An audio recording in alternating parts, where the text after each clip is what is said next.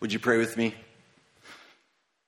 Heavenly Father, thank you for your Son, Jesus, who really is our rock and our Redeemer, who bought us back from sin and death. God, that is what we deserve.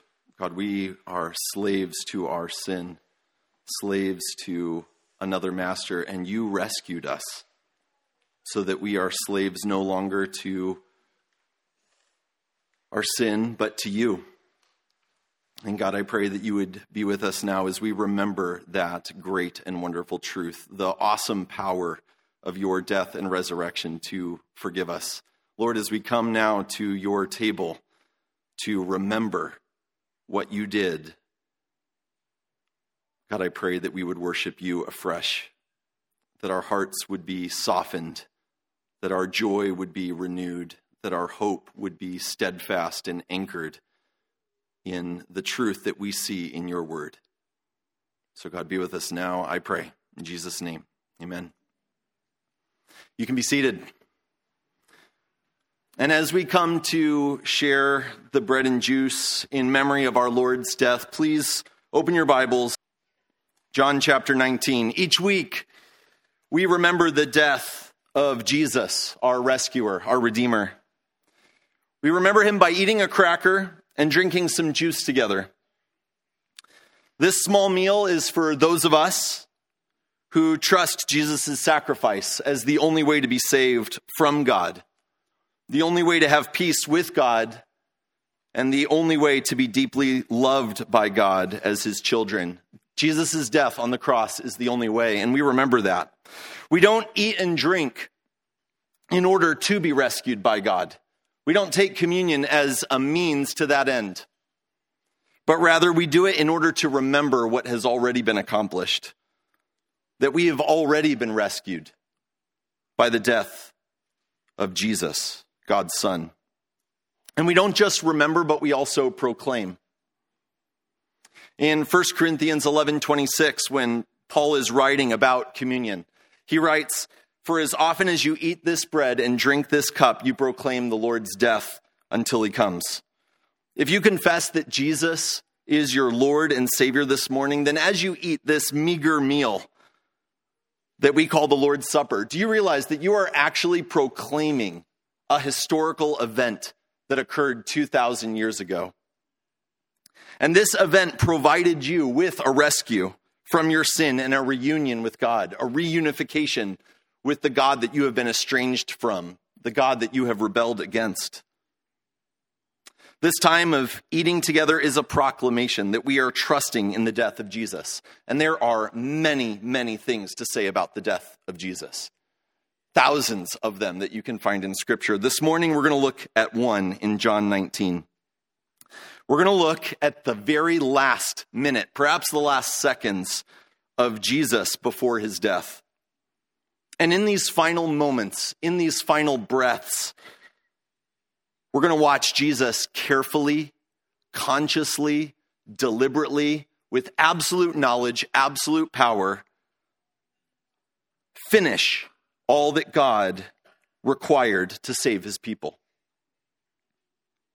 Jesus has absolute power, absolute knowledge, and he is hanging on a cross. I mean, what a contradiction. How does someone with absolute power and absolute knowledge hang on a cross and die in this way? He's doing it for a very specific reason. Read with me, John chapter 19, verses 28 to 30. After this, Jesus, knowing all was now finished, said to fulfill the scripture, "I thirst." A jar full of sour wine stood there, so they put a sponge full of the sour wine on a hyssop branch and held it to his mouth. When Jesus had received the sour wine, he said, "It is finished." And he bowed his head and gave up his spirit. Think for a moment of all the things that needed to be accomplished for Christ to fulfill all that Old Testament scripture that foretold of his death, his life and his death. There are so many prophecies in Scripture. If even one of those prophecies proved false, was not fulfilled, then either God is a liar or Jesus is not the Messiah. Think of all that Jesus had to fulfill to complete his charge from the Father, all that his Father wanted him to say, all that his Father wanted him to do. Jesus finished what God required of the Savior. He finished it. He has absolute knowledge, absolute power, and like a checklist, he could go through every single thing that was required to save sinners. And he did so perfectly. In John chapter 19, just before our passage, there's a scene where several things happen simultaneously. One is that Jesus is hanging, pinned with nails to a cross with a sign over his head. And that sign has the right charge written over it. Pilate wrote that sign, but not because he wanted to write the right charge, but because he had a power struggle with the religious leaders. And so he wrote, King of the Jews, even though they wanted him to say just that he said he was King of the Jews. Pilate said, no, I'm not going to write that. Pilate did that to provoke the Jewish leaders, but God had ordained that that sign read true. The Jews had indeed rejected and killed their king, as the scriptures said they would. And then, of course, there's the guards at the foot of the cross. They're gambling over Jesus' clothing. In verse 24 of John 19, Scripture points out that they did this because Psalm 22:18 said they would. Unlike Jesus, they were not intentionally trying to fulfill the Scriptures. They just were. I mean, that is the power that we're dealing with.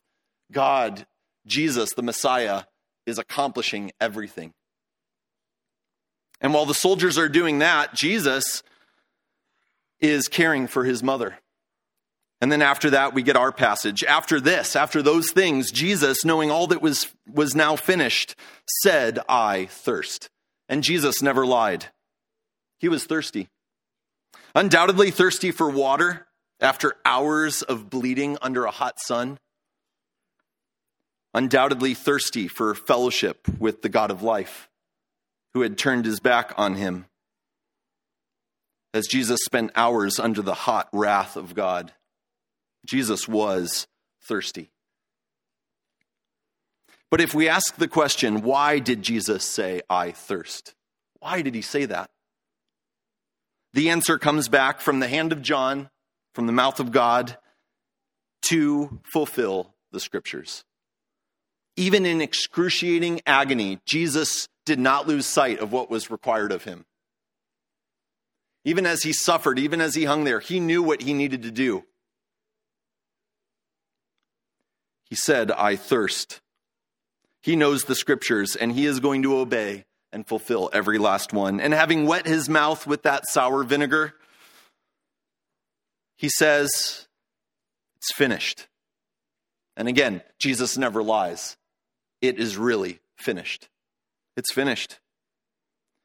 Brothers and sisters in Christ, remember as you take communion this morning that it is finished. Jesus did everything that is required to save ruined sinners. He did everything that God's holiness, God's perfection, God's righteousness requires. He did everything that a good physician must do to awaken dead sinners to life. He did everything a good shepherd must do to bring us to God. It is finished. It's accomplished. And when all this was done, Jesus bowed his head and gave up his spirit.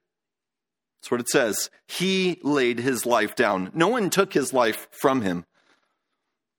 Just 9 chapters earlier, John quotes Jesus in John chapter 10, when Jesus said, no one takes my life from me, but I lay it down on my own accord. I have authority to lay it down. I have authority to take it up again. This charge I have received from my Father.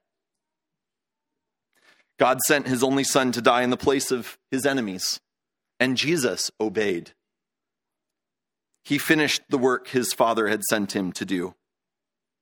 So anyone who trusts in Jesus now might not perish, but live forever. That is the death that we remember and proclaim this morning. So if you would admit this morning that you are not trusting in Jesus' death, if you're not trusting in Jesus' death in your place, then just let the communion tray pass. Let the cracker, the juice go by. That proclamation is not for you. I mean, don't be a liar. Don't lie and proclaim the Lord's death when it's not what you're trusting in.